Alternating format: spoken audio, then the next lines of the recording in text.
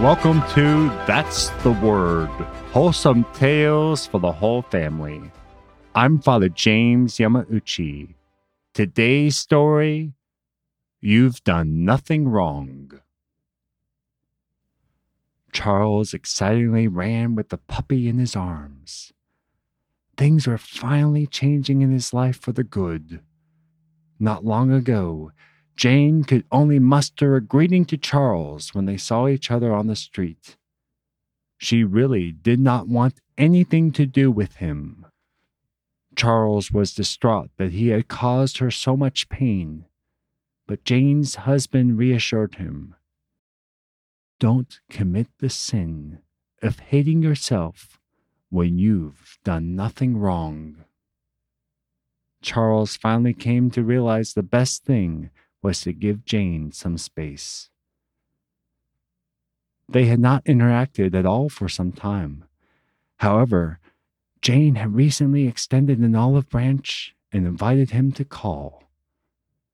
That visit had gone well, but there was more needed to mend the strained relationship. Now, Charles knocked on Jane's door, puppy in hand.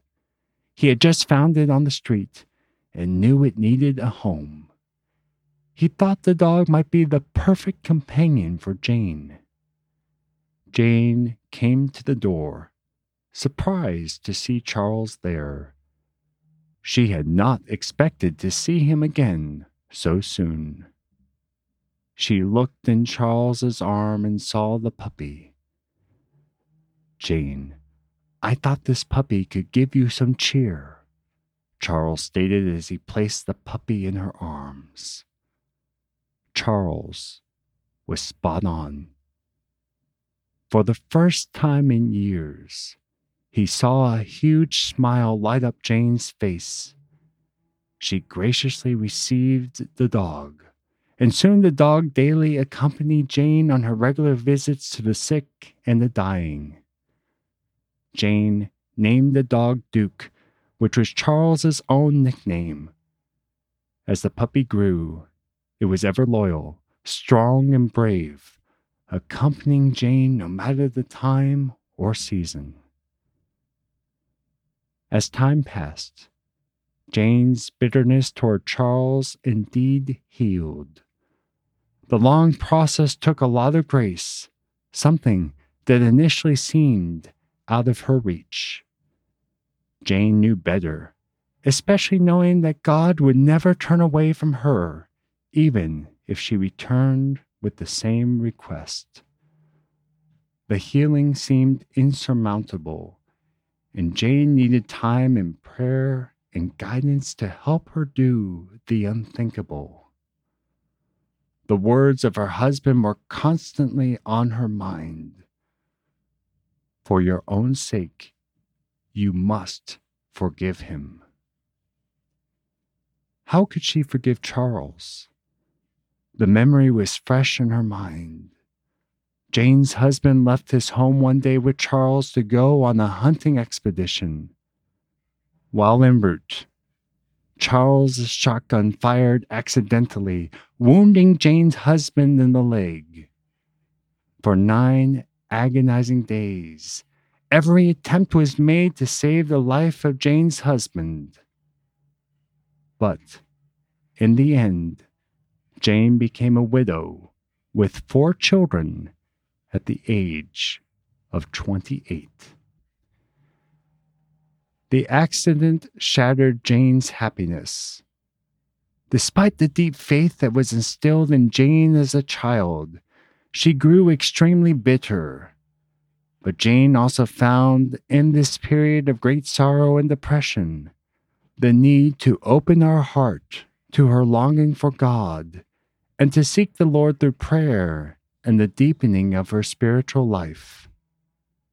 Thankfully, people like Charles were patient with Jane, and his gestures of goodwill, including the gift of a puppy, were not in vain. Jane found the grace and freedom to so completely forgive Charles Donlesey, the cousin of her late husband, that she was the godmother to his child. She was a truly heroic witness to the faith amidst the most intense setbacks and trials, which strengthened her for the later work of founding a religious congregation for widows and women seeking a path of religious life that was an alternative to the austerities of the traditional orders. The saintly widow of a baron and co-foundress of the Order of the Visitation, Saint Jane Frances de Chantal.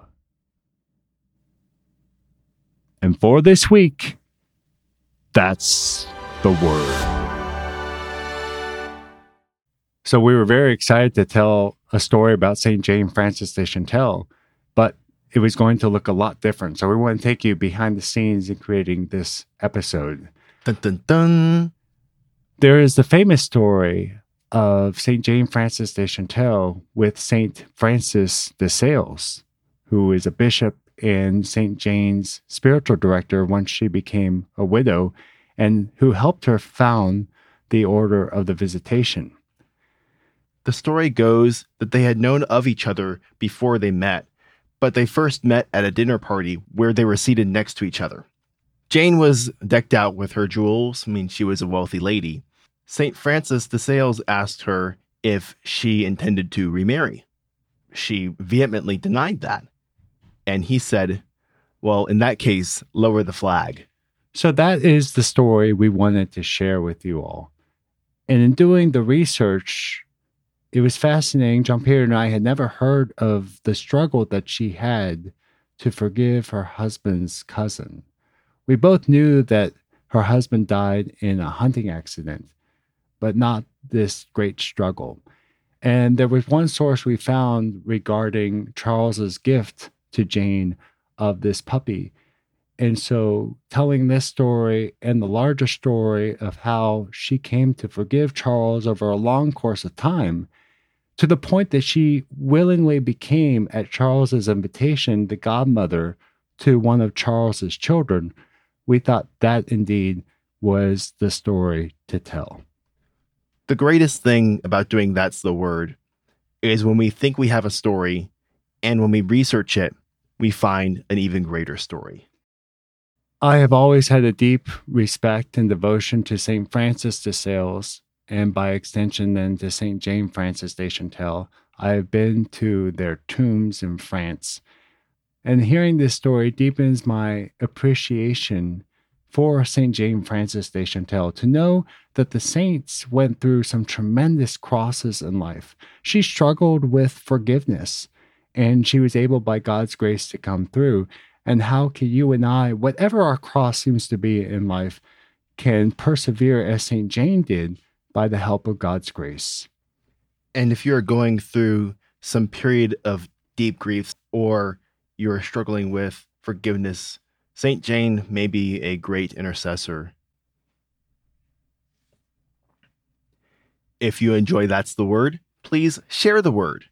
You can find the story extras for this story, You've Done Nothing Wrong, at thunderrock.org, where you can see pictures of St. Francis de Sales, St. Jane Frances de Chantal, and a link to their letters. Thunderrock.org is also where you can sign up for our weekly newsletter, and where you can find our social links and our email if you have any feedback or story ideas. Thanks for listening, and join us next Wednesday for another wholesome tale for the whole family.